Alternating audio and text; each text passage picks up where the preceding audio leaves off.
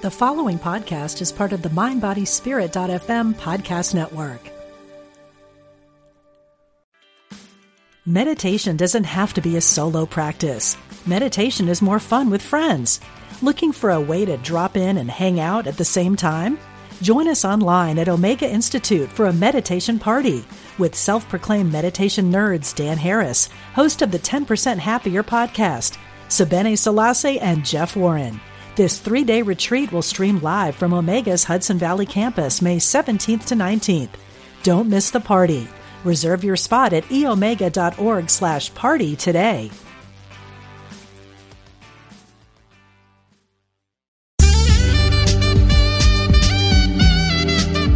Unity Online Radio, the voice of an awakening world.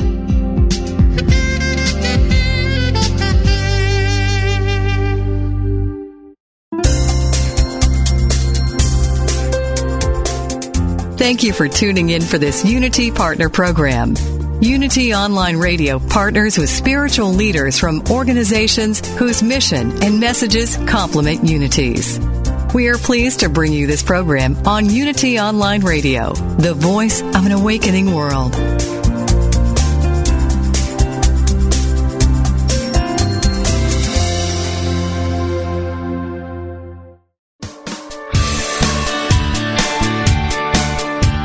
Welcome to Main Street Vegan with hosts Victoria and Adair Moran. Victoria is an author, inspirational speaker, and a certified holistic health counselor and vegan lifestyle coach. She's here with her daughter Adair, a lifelong vegan and an actress, a playwright, and a stunt performer, to entertain, educate, and inspire you on your journey to look and feel amazing, eat extraordinary food, help animals, and create a physical body perfectly attuned to spiritual growth. Now let's get this party started. Here are your hosts, Victoria and Adair. Hey everybody, welcome to Main Street Vegan. I'm Victoria Moran. And I'm Adair Moran. And we're so happy that you have joined us today. We have lots and lots to talk about, even before we bring on our guest, because you are getting packed to go to far-off Africa. Yes, I leave on Saturday. And you just absolutely, if I must say so, look like you've been through something. You've been having some immunizations, I think. Yeah, well, I had the typhoid vaccine, which is a little rough. It's a live vaccine, so you get just a little bit of typhoid. And that must be a terrible disease because you haven't been able to eat anything good in days. Yeah, it's been a little rough. But tell us what you're going to do in Africa and what you're going to see. We're spending a few days in Victoria Falls being tourists. Then we're going to a safari lodge in a pretty remote part of Zambia, and we're going to spend about 5 days there. They actually have their main lodge, and then you can drive 4 hours north to their even more remote lodge where you camp in little tents on platforms. So we're doing that, and then from there we go to Zimbabwe, and we do a canoe safari down the lower Zambezi for a few days. That is a lot of traveling, but you're not new to traveling. In fact, as I listened to your immunization story, some of our listeners might be interested to know that I tried to bring you up as a little kid with all the natural stuff that I knew about. You were born at home. We did have a physician, but we also had a midwife. And I was just adamant that any inoculations that were not required by law, you just weren't going to get. And you did fine, and you were 8 years old, and then we were going to take a big trip. We were going to China, Tibet, Nepal, India, and I made the mistake of calling the Centers for Disease Control, and they convinced me that you needed every kind of inoculation under the sun. I wouldn't call that a mistake, though. There's a lot of nasty stuff you can catch in Asia, and if I'd caught something and died, I think you would have felt pretty bad. I would have felt awful, and that was why I did the research. But instead of just looking at the things that were prevalent in that area at the time, they convinced me that you needed all the stuff that you hadn't gotten when you were younger. So I took you to the pediatrician, and she just seemed like somebody who was so excited that she could finally give somebody inoculations who had never had them before. And I will never forget standing there at the window to write my check. In those days, we wrote checks for things. And I felt this little tug on my skirt, and I looked down at you, and you had hives all over yourself. Yeah, but we later learned I have an egg allergy. That wasn't because of the immunization per se. It was that it was in an egg base. And it's a good thing that you were a vegan, or you would have had hives earlier from breakfast. Well, I don't know. If I'd eaten eggs at a young age, I might not have developed that allergy. It's hard to say. All hard to say, all interesting, but I'm glad that you're okay and that you're going to have a fabulous trip. So for 2 weeks, Adair will not be co-hosting with me. I will be holding down the fort by myself. So a week from today, I'll be talking with a couple of wonderful, wonderful women, Ellen Jeffy Jones, the author of Eat Vegan on $4 a Day, and Patty Brightman, the co-author of How to Eat Like a Vegetarian, Even If You Don't Want to Be One. So we'll be talking next week a lot about food and recipes and saving money. And then the following week is going to be something different. I'm going to bring on Dr. Frank Sabatino, who's really my health mentor. And we are going to talk about getting healthy for the whole entire hour. And I'll save that for you, Adair, if you want to listen to it when you come home on your iTunes or something. And what were you saying?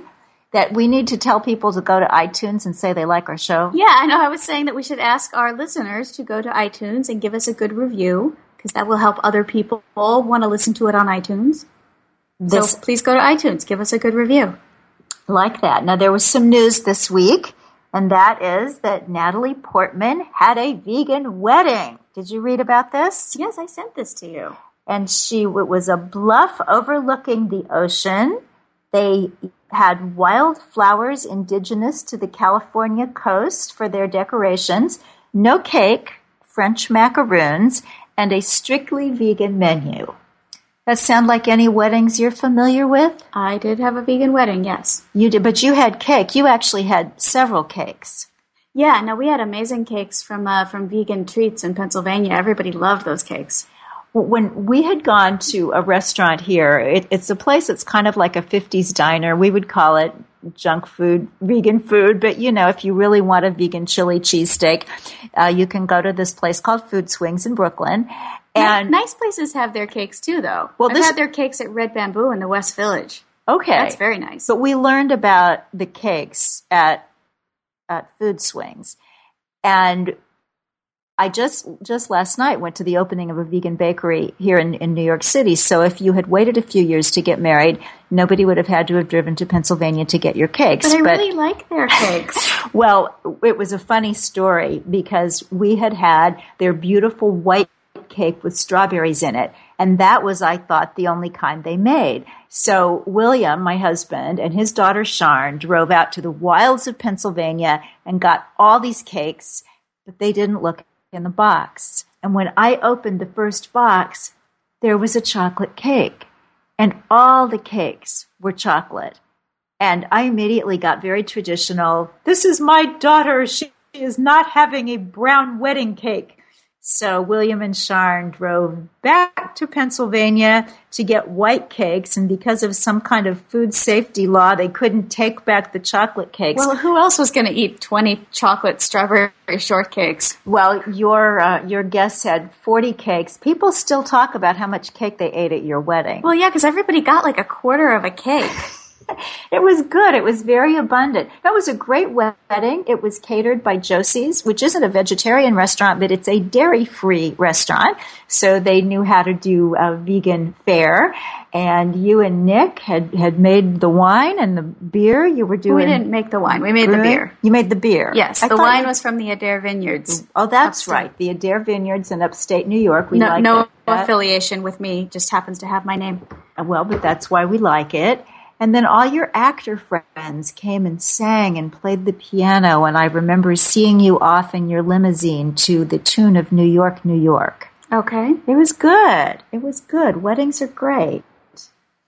So last night, as I said, I went with Sharn, my stepdaughter, to the opening of the Vegan Divas Bakery on the Upper East Side, of New York City, and that was really lovely. This is a brand new place, and I'm very excited about it because not only do they have all the vegan baked goods and pastries, but they also have fresh juices and coffees and wraps and vegan soft serve.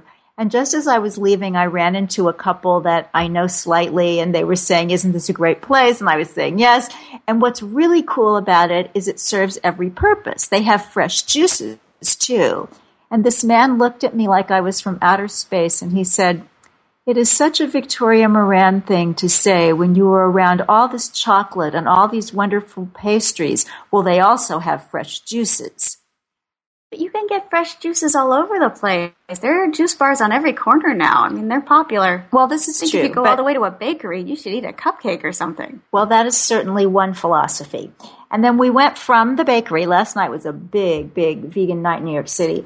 From the Upper East Side to the Lower East Side to Moose Shoes, the vegan shoe store, for a book party for Jenny Brown, who, with her partner, has founded the Woodstock Farm Animal Sanctuary. I tell a great story in Main Street Vegan about the Woodstock Farm Animal Sanctuary and a particular steer there in a little meeting that he had with William. But Jenny now has her own book called The Lucky Ones, about the animals that they have saved at the Woodstock Sanctuary.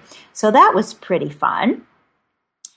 And I have travels coming up too, not as extensive as yours, but I'm going to be in Santa Rosa, California this weekend. So if anybody is in that part of the world, I'm going to be speaking at the Religious Science Church there, Center for Spiritual Living, Santa Rosa. They've got 3 Sunday morning services, and I'm doing all of them, talking about getting your thoughts, words, and actions together, as in fly TWA. And in the afternoon, I'm doing a presentation called Peace, Love, and Vegetables. So anybody interested in that can go to SCLSR, that stands for Center for, wait, I said that wrong. CSLSR, Center Spiritual Living Santa Rosa. .org. And finally, the last piece of news that I have on my little newsy list for today is that Miss Liberty, which is a screenplay that my husband and I have been working on for quite a while, is now up on the MainStreetVegan.net site. If you go to MainStreetVegan.net, click MSV Productions, you can read about Miss Liberty, who is a cow, a fictional cow, who escapes from a slaughterhouse in a delightful family film. And anybody out there who is a praying person or an affirming person who wants to pray and affirm that Miss Liberty, which is now in development, go into pre-production, into production, and into a theater near you, we'll take those prayers. It's a great, great story. You've read it, right? Yeah. Yeah, it would be great if you could have a role in it. We'll just see how much power the screenwriters have. Probably not much. Probably got to get it made first. Yeah, get it made first, but at least you could have an audition. Okay. But we're looking at ideally an all-vegetarian cast. We're working with Jean Bauer of Farm Sanctuary to get some of these interesting vegan and vegetarian celebrities on board. So that's fun to read about if you want to go to our site. And if you'd like to give a call and talk about whatever's on your mind with us or with our guest who'll be coming up after the break, the number is 888-558-6489. We were also looking through some old photographs this morning. Did you find that fun, or is it weird looking at old pictures? I don't know. Some of them are fun. A lot of them are of people that I don't know who they are. Yeah, a lot of them are of you wearing funny little hats. Yeah, you dressed me in a lot of clothes that I remember hating. You know, being a mom is a very, very hard job because you get to hear about everything you did wrong for the rest of your life. But what I was thinking as we were looking through these photographs, and the reason that we were taking this little photographic journey back through time is because another project that's coming up for me is the Making of a Main Street Vegan, which is my one-woman show. I'm going to perform that for the first time ever anywhere October 5th at the Integral Yoga Institute in Greenwich Village in New York City. So if you're a New Yorker listening in, that's going to be absolutely free, and I sure hope you come out. But we want to do slides in the back and have some more theatrical elements. So we're looking through some of these pictures that will go along with the stories and the tales that I tell about how I became a Main Street vegan. And we've been carrying signs for animals for a really long time. I guess it doesn't feel like a really long time, because I feel like I only ever did that when I was very, very little. Well, I think when you got to be a little bit older and we moved to Kansas City, where there wasn't as much of it going on as there had been in Chicago, where we lived when you were really little, we kind of got out of it. I think you kind of became a different sort of activist, though, less of a carrying signs and shouting kind of activist. Well, I suppose that's true. Do you remember when we took the bus from the Ozarks to Washington, D.C. to be in the March on the Capitol? Vaguely. Yeah. Well, somebody was asking, I was at a conference last week, the Animal Rights 2012 conference, and somebody said, do you think we'll ever get to the point where we could have something like the March on Washington from the Civil Rights era or the Million Man March? And somebody else at the table said, we don't need to be, because the change is coming about in other ways. It's not so much now about protesting as about opening another vegan bakery. What do you think? I think it is true that a lot of it is about consumerism. I know that there are these protests and there's we should change this way that we raise meat and that thing we do, but I think the most powerful thing is what people buy.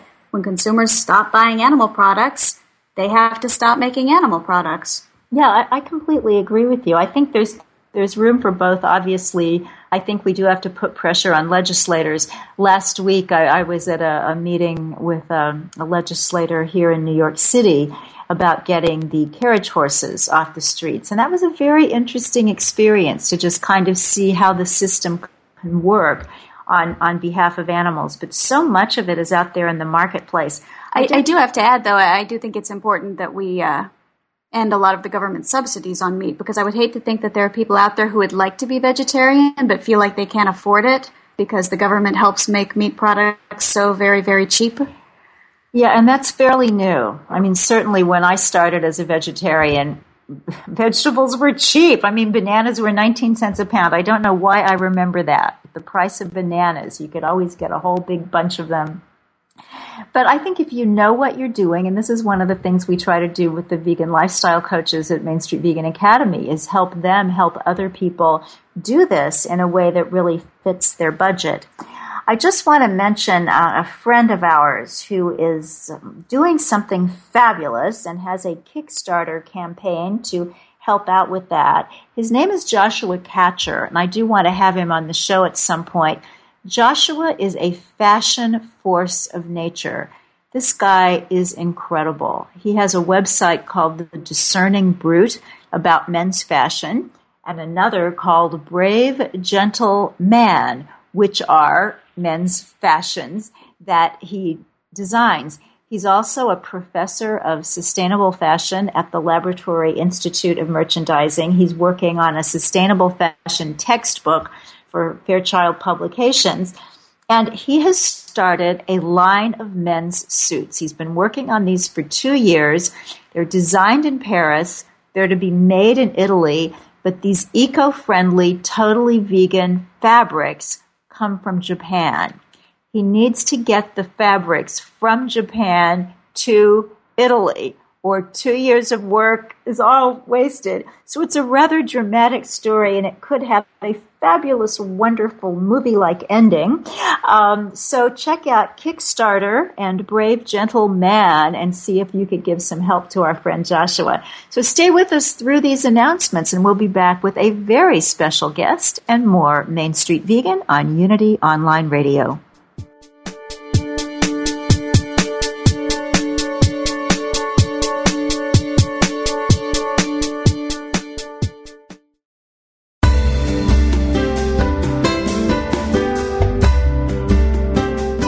We'd like to take a moment to encourage you, as part of our Unity Online radio family of listeners, to support this ministry through a love offering. For your convenience, you can make one-time or recurring monthly donations. Go to www.unity.fm and click on Donate Now. Thank you for your support.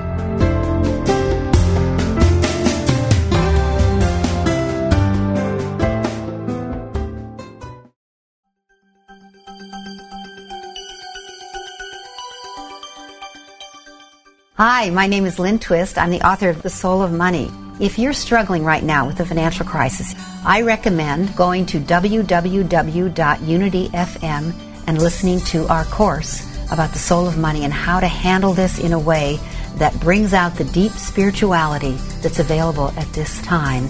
You know, a crisis is a terrible thing to waste. Join author Lynn Twist for the blessing of the financial crisis. You'll learn new techniques to use the current economic situation to redefine your relationship with money. It's available now for immediate download at unity.fm in the video download section.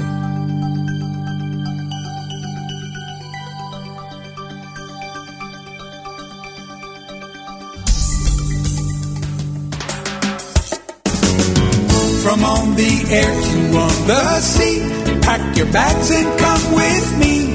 Hey, hey, what you waiting for? An early winter rendezvous with all the things you love to do. Hey, hey, treat yourself to more. A little more summer, a little more sun, a little less work and a lot more fun. A little more beach, a little more sand, a little less stress and a lot more tan. Join your favorite Unity Online Radio hosts for Cruise in the Caribbean, November 10th to 17th, 2012. On this fun-filled Caribbean adventure, enjoy sunshine, exceptional dining, and island excursions. Feed your spirit with music, message, and meditation, plus one-on-one time with some of your favorite hosts. That's Cruise in the Caribbean, November 10th to 17th, 2012. To learn more, go to unity.fm/cruise. A little more sunset, a little more sea, a little less do, and a lot more be. Hey, hey. Hey, hey.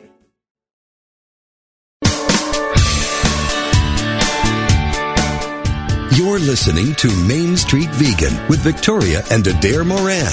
If you have questions or comments about today's topic or any other area of interest, we invite you to like Victoria Moran, author on Facebook, and post your questions and comments. Now, back to Main Street Vegan.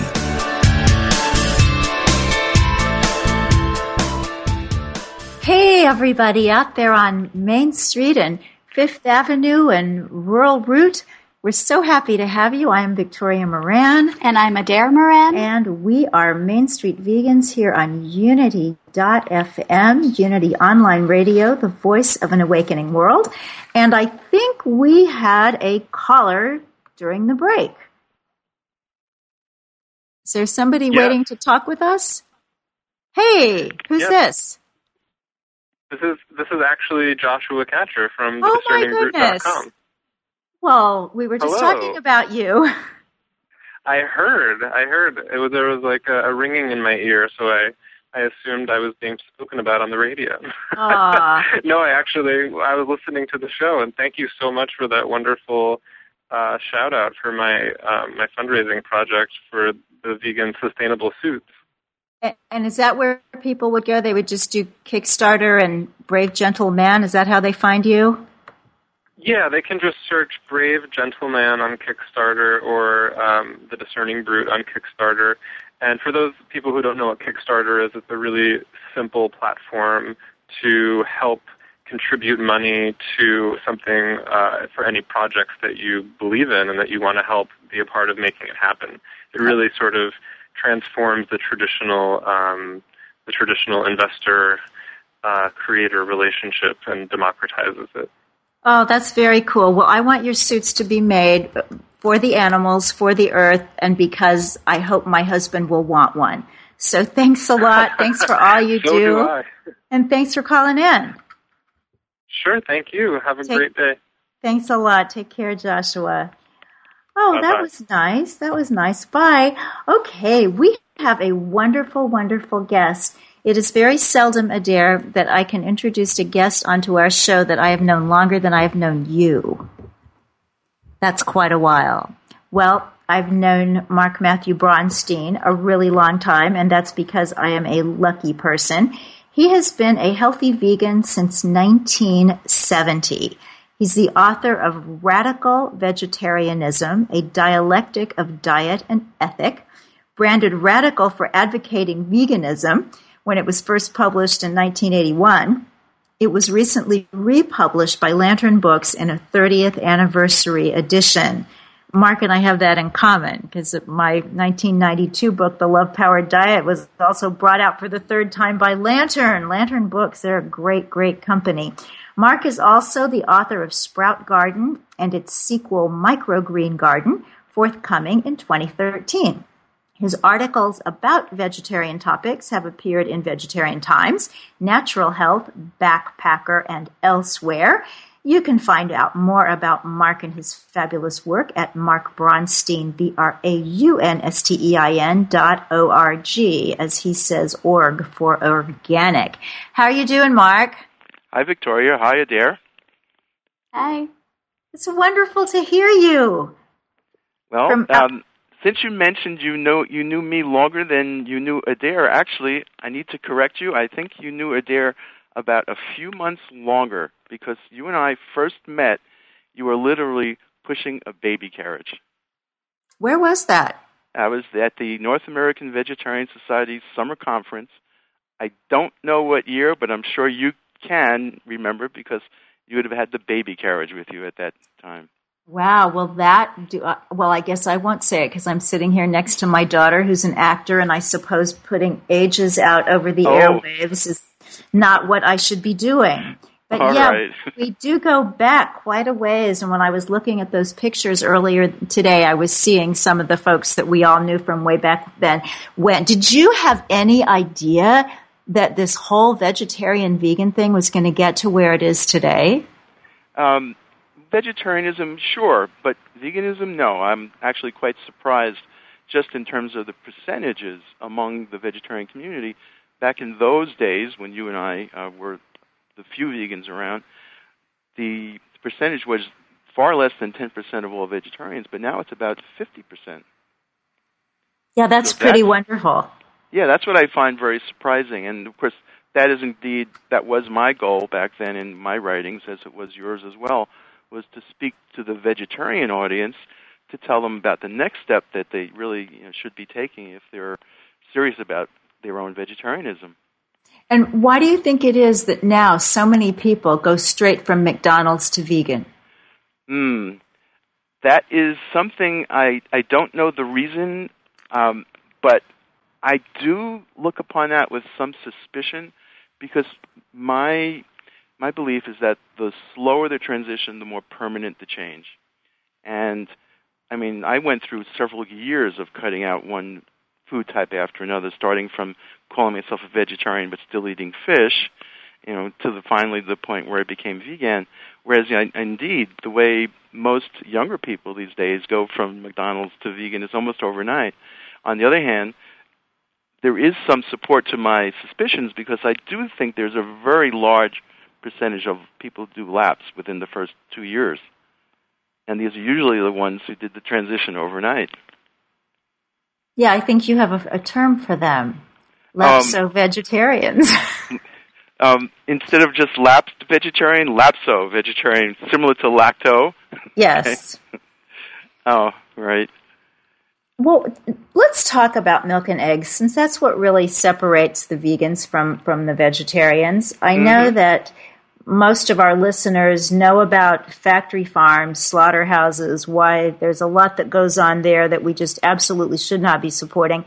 But what about people who produce dairy and eggs just in their backyards? We hear about humane meat and all this kind of thing. Where are you on that? Well, rather than speak from what I've read, I think it's always best to speak the voice of experience. And I can tell you about nearly a week I spent on a family dairy farm, not a backyard farm, because I don't think anyone really has a cow in their backyard. But this was indeed a family farm. It was a family of fortunate for the father, 4 sons, and then, of course, the mother, upstate New York. And it was indeed the most bucolic of circumstances you could imagine possible for dairy cows at that time, and then is now. Of course, there's very few remaining such dairy farms that are family farms. The family farm that I had the privilege to be working on, they loved their cows. The only thing that really exceeded the love of their cows was probably the love of their own children, and they treated their cows with kindness. They had names for all their cows.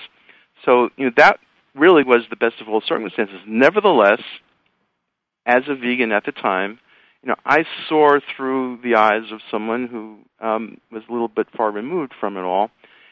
And upstate New York, in the wintertime this was, when there was about a foot of snow on the ground, the cows were confined to the barn for all but 1 hour a day.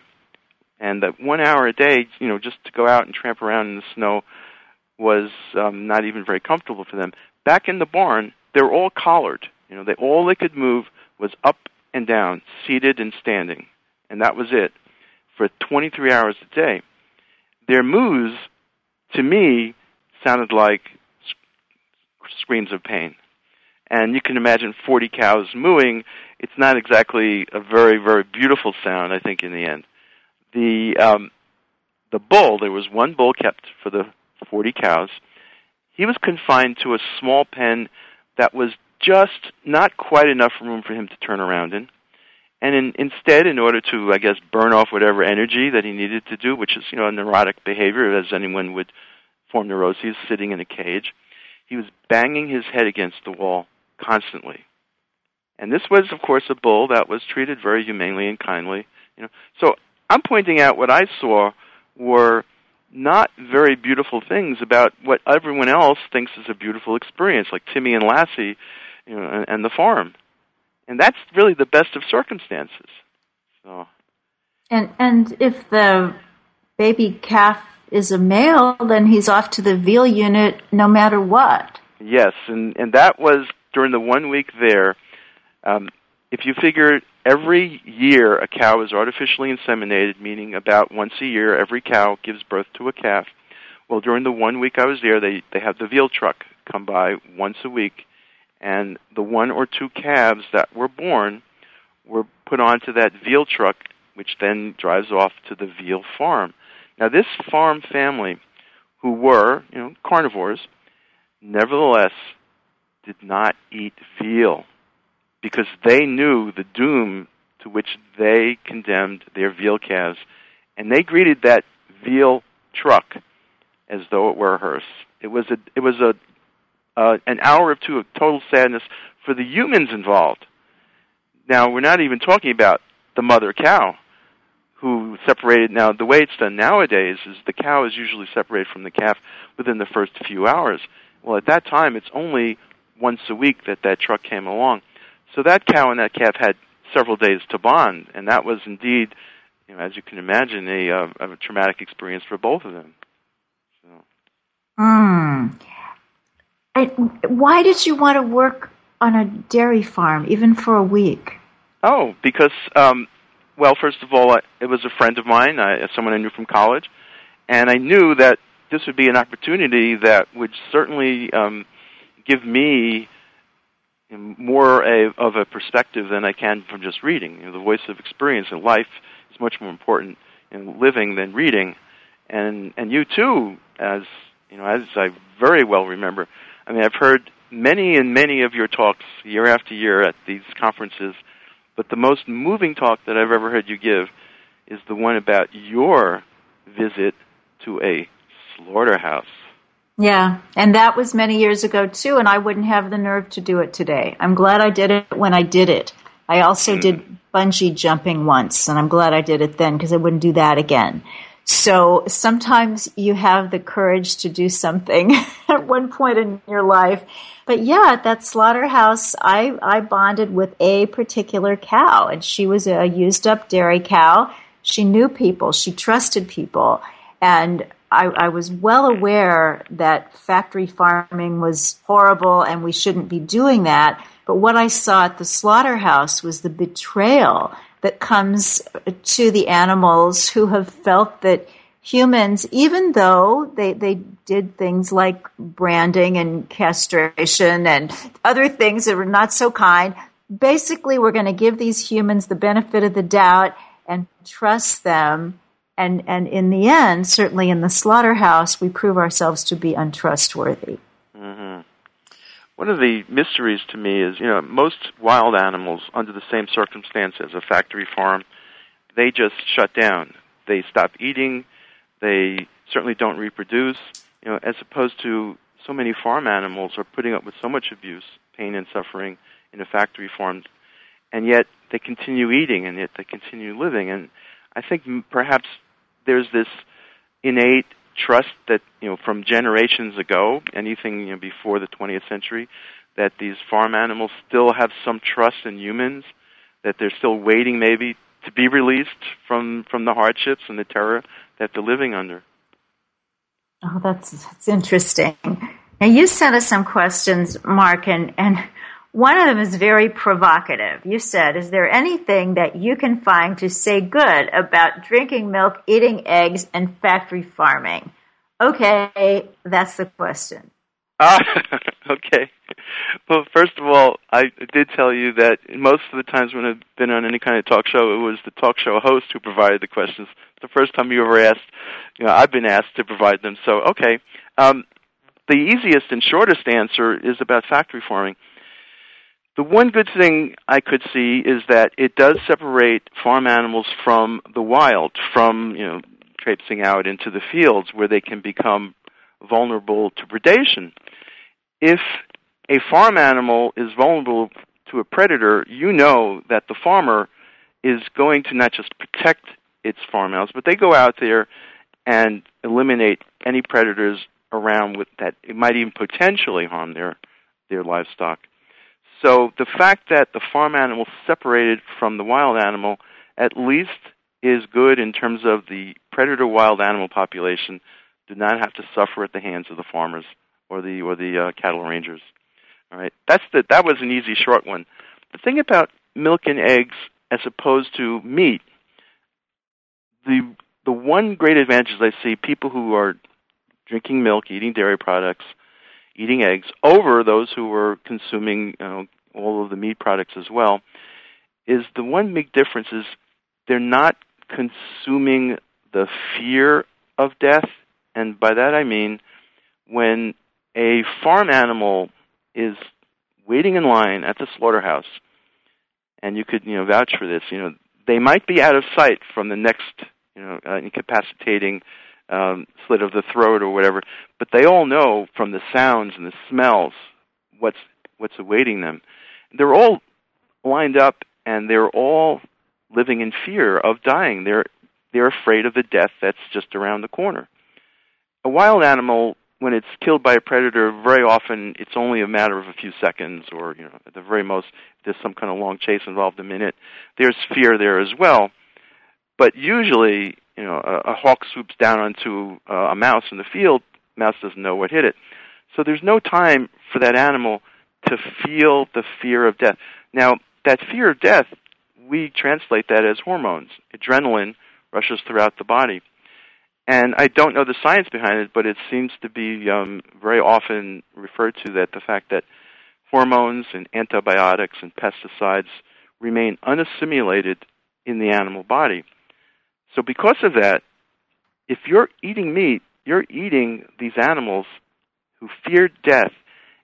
And my theory is that meat eaters all fear death in a way that we as vegans do not, and that also vegetarians do not, because they're not eating those hormones of death, that fear of death. Now, all that comes around to say that I think, Socrates, or at least quoted by Plato, who wrote down what Socrates said that the purpose of philosophy is to teach us how to die. Well, I would expand that a little bit, and I would say the purpose of all philosophy and all religion is to teach us to not fear death. On that note, if I can just cut in for 1 second, I think we have a caller who wants to call in and ask you a question. Sure. Okay. Hello? Jennifer, but I didn't want to interrupt what Mark was saying. Hi. Oh, that's okay. Hi. Hi. Well, my question may touch on that, but I'll quickly can I just take this opportunity to thank you, Victoria, and tell you what a huge fan of your book I am. I'm Main Street Vegan. I'm partway through it. I think it must have been so much fun for you to put together. I can just tell from the construction that you must have enjoyed it, and thank you for it.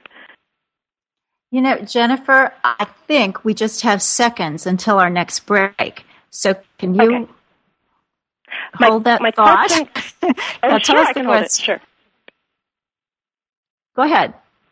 Oh, okay. My question was, I'm wondering if Mark, and I think you probably agree, but I'm interested in Mark's take on it also, the idea that greater demand for vegetarian products that mimic the standard American diet, the processed things, and I know you touch on that in Main Street Vegan, that's what's needed for a world where animals aren't cruelly tortured. And I'm taking that from Bruce Friedrich and Matt Ball's Animal Activist Handbook.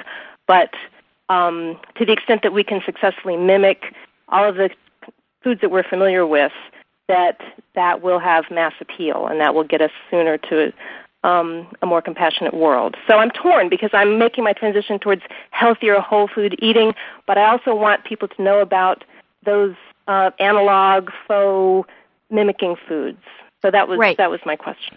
Terrific question. Thanks. Stay with us. Mark, think up a perfect, beautiful answer, and we'll be back right after this with more Main Street Vegan on Unity Online Radio, the voice of an awakening world.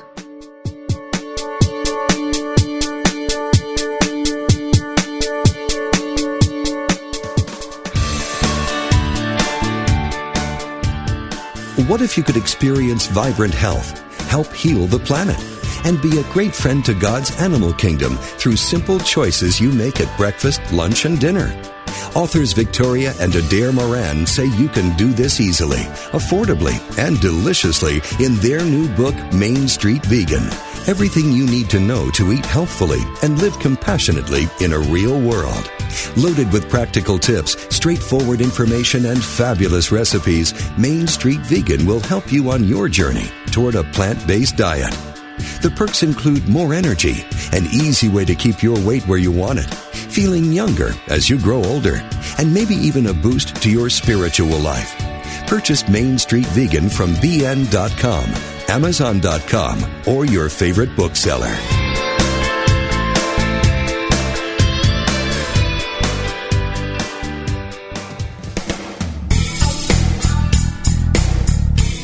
Are you ready for deeper spiritual breakthroughs? Have you wondered how to apply spiritual principles to your everyday life in practical ways? Do you feel your soul is calling you to deeper purposes? Join Reverend Galen McDowell live every Wednesday at 10 a.m. Central for Truth Transforms, a discussion on how God within you, as you, is the power to transform your life. If you really believe that consciousness determines your experiences and that you are an individualized expression of God, join us as we help awaken and transform the consciousness of humanity. We will discuss, through lecture, live interviews, and call-in questions, spiritual healing, prayer, prosperity, forgiveness, new thought views about eternal life, and much more. The world is waiting for your truth transformation, only on Unity Online Radio.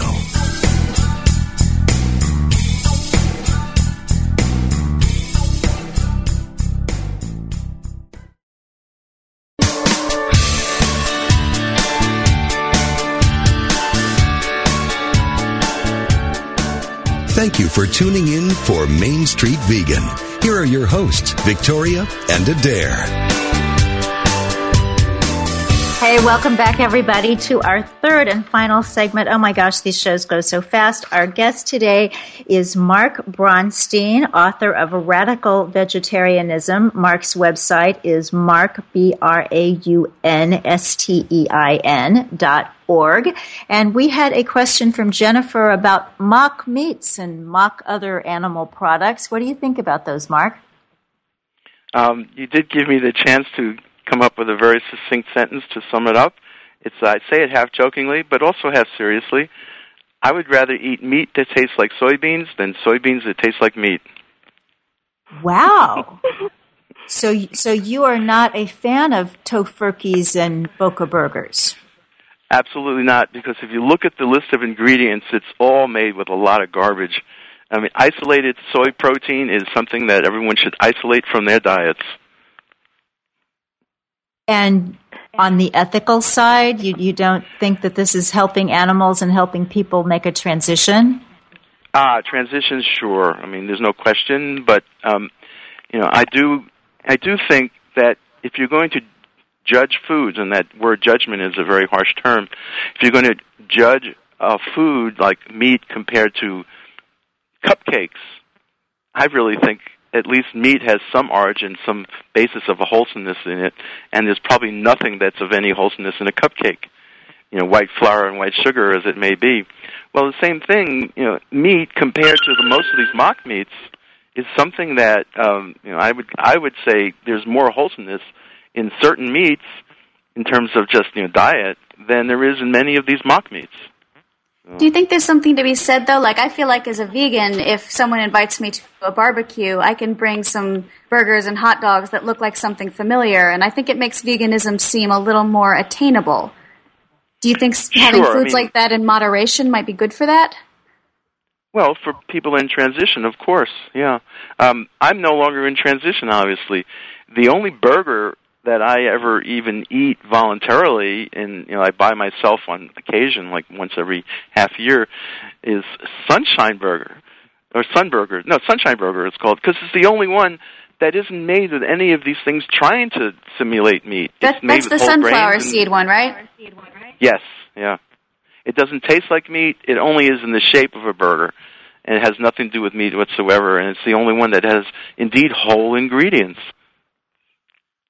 That is a very cool answer. Jennifer, are you still on? And before I go, I just wanted to say I love those burgers, too. 2 years ago at Summerfest, both Milton Mills, whom I know is mentioned in your book, Victoria, and also I think Colleen Patrick-Goudreau made this really thought-provoking point that I wanted to share. Just on that point, Mark, with your pithy, rather eat meat that tastes like soybeans than vice versa. And this was what he said. He said, it's usually only when people cook flesh, then they dry it out and change its texture, and they flavor it with what? Yeah, things from the plant kingdom, right? Herbs, hickory smoke, spices, that flesh becomes more appealing. So Mills asks, which food is really imitating which? And I say maybe we shouldn't give ourselves such a hard time about the analog, quote-unquote, products, because I think the case can be made that it's more often the other way around, that flesh foods are given the attributes of plants. Mm-hmm. I do agree insofar as tempeh. I think it doesn't taste like meat, but it does have a texture. And tempeh is a whole product. It's a whole soybean in there. And I do eat tempeh all the time. On the other hand, I don't eat tofu. I never buy tofu on my own at home. It's a fractured product. It's like eating white flour, white sugar. Take out the fiber, take out the fat, and that's what tofu is from the soybean. These are all just good for transitions. I agree. And so, Mark, thank you, Jennifer. Thanks so much for your call. So, Mark, this brings me to one of your areas of expertise, and this is microgreens. Uh-huh. What is a microgreen, and how do you get one?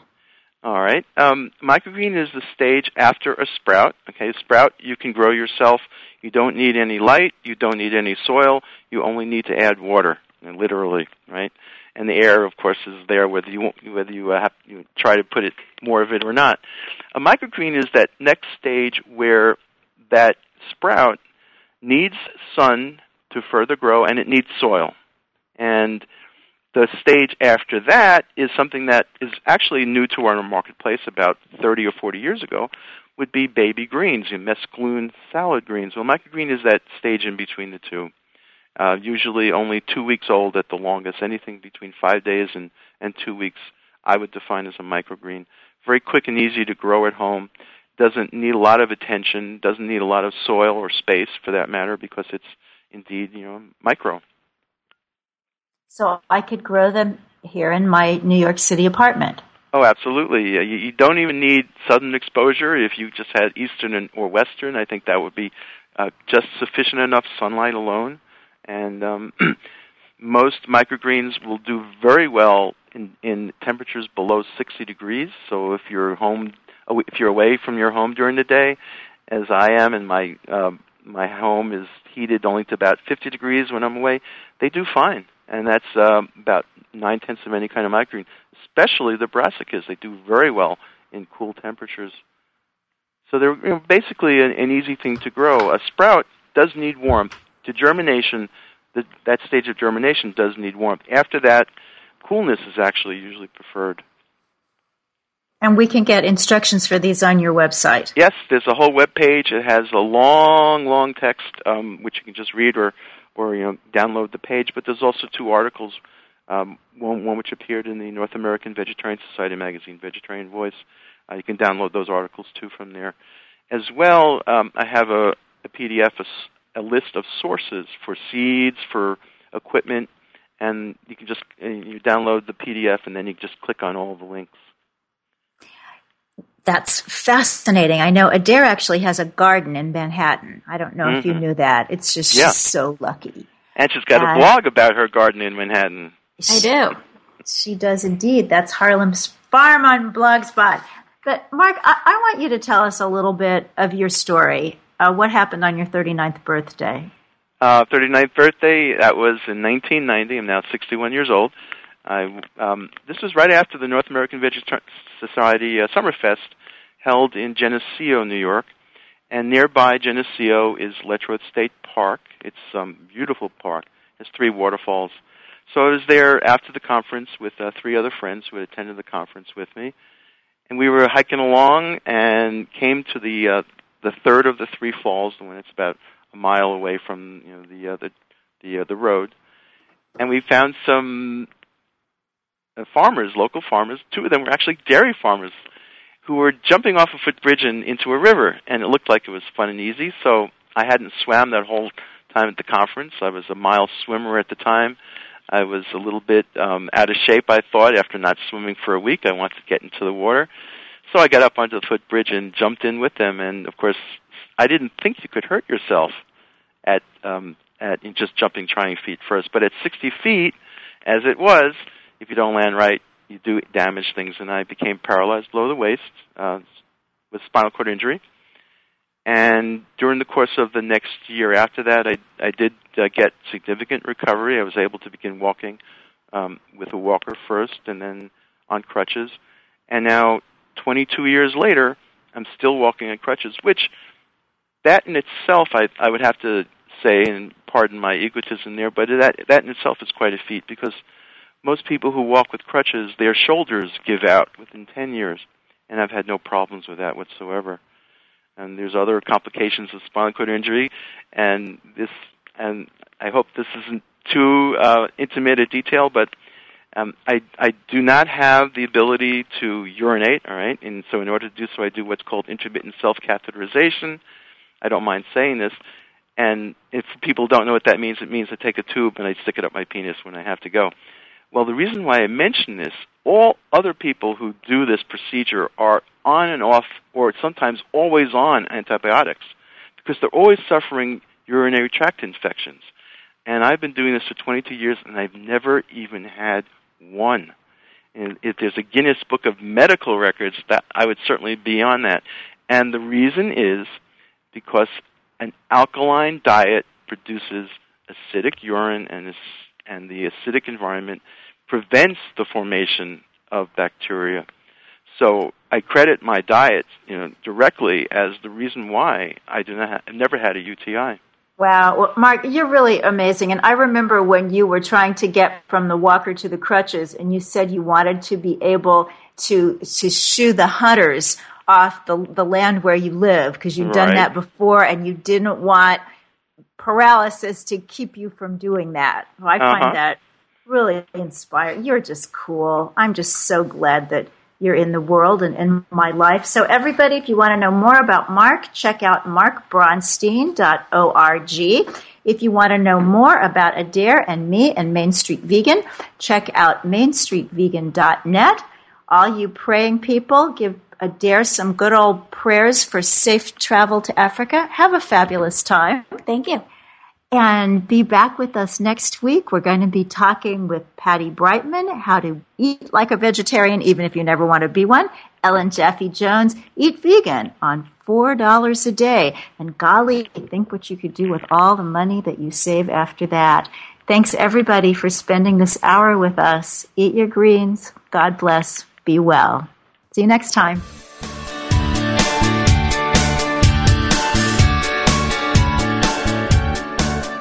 Thank you for listening to Main Street Vegan.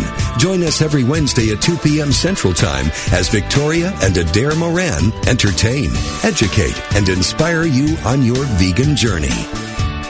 This program is sponsored by Main Street Vegan. To learn more about Victoria and Adair, or to explore training with Main Street Vegan Academy as a vegan lifestyle coach, go to www.mainstreetvegan.net. That's www.mainstreetvegan.net.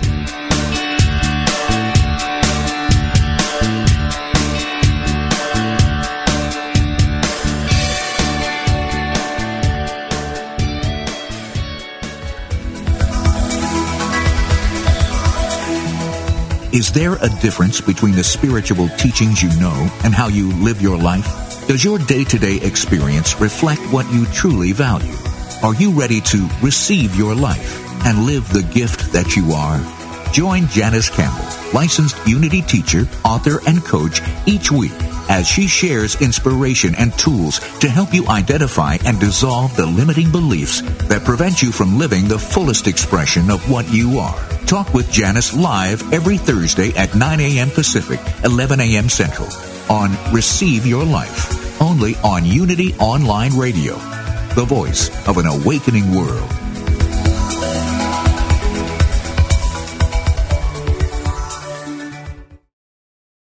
According to an ancient Hindu teaching, if you can only speak the truth and tell no lies for 12 consecutive years, you can attain enlightenment. Resolve to be honest with yourself and others starting today. And after 4,383 days, you just may become enlightened. This meditative moment from Reverend Joan Gattuso and Unity Magazine is brought to you by Unity.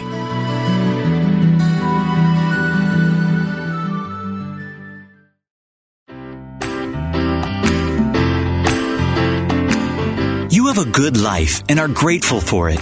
But what if you stretched beyond good and shifted to amazing? Join Reverend Temple Hayes, Senior Minister of the First Unity Campus in St. Petersburg, Florida, as she guides you on a journey to an amazing life. Transcend the need for acceptance of others and be an example of living the truth. Empower your life and fully express the wondrous energy, love, and joy you hold in your wildest imagining. Joyfully and actively know that more important than what happens after you die is the deeper and enriching concern for what happens while you're living. How can you experience an amazing life right now? Learn how each week on From Good to Amazing. Mondays at 4 p.m. Central Time, right here on Unity Online Radio, the voice of an awakening world.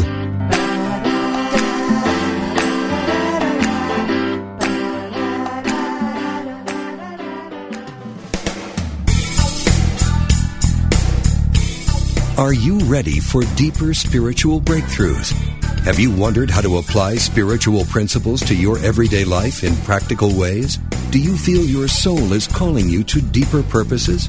Join Reverend Galen McDowell live every Wednesday at 10 a.m. Central for Truth Transforms, a discussion on how God within you, as you, is the power to transform your life. If you really believe that consciousness determines your experiences and that you are an individualized expression of God, join us as we help awaken and transform the consciousness of humanity. We will discuss, through lecture, live interviews, and call-in questions, spiritual healing, prayer, prosperity, forgiveness, new thought views about eternal life, and much more.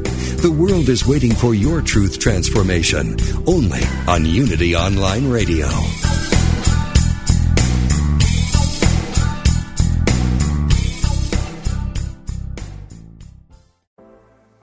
Life is hard, and sometimes you need a little help and guidance.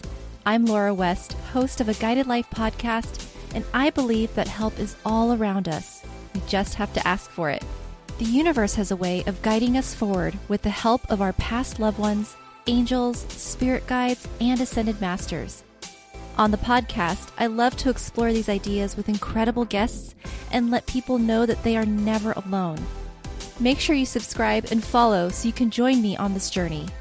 Part of the MindBodySpirit.fm network and wherever you get your podcasts.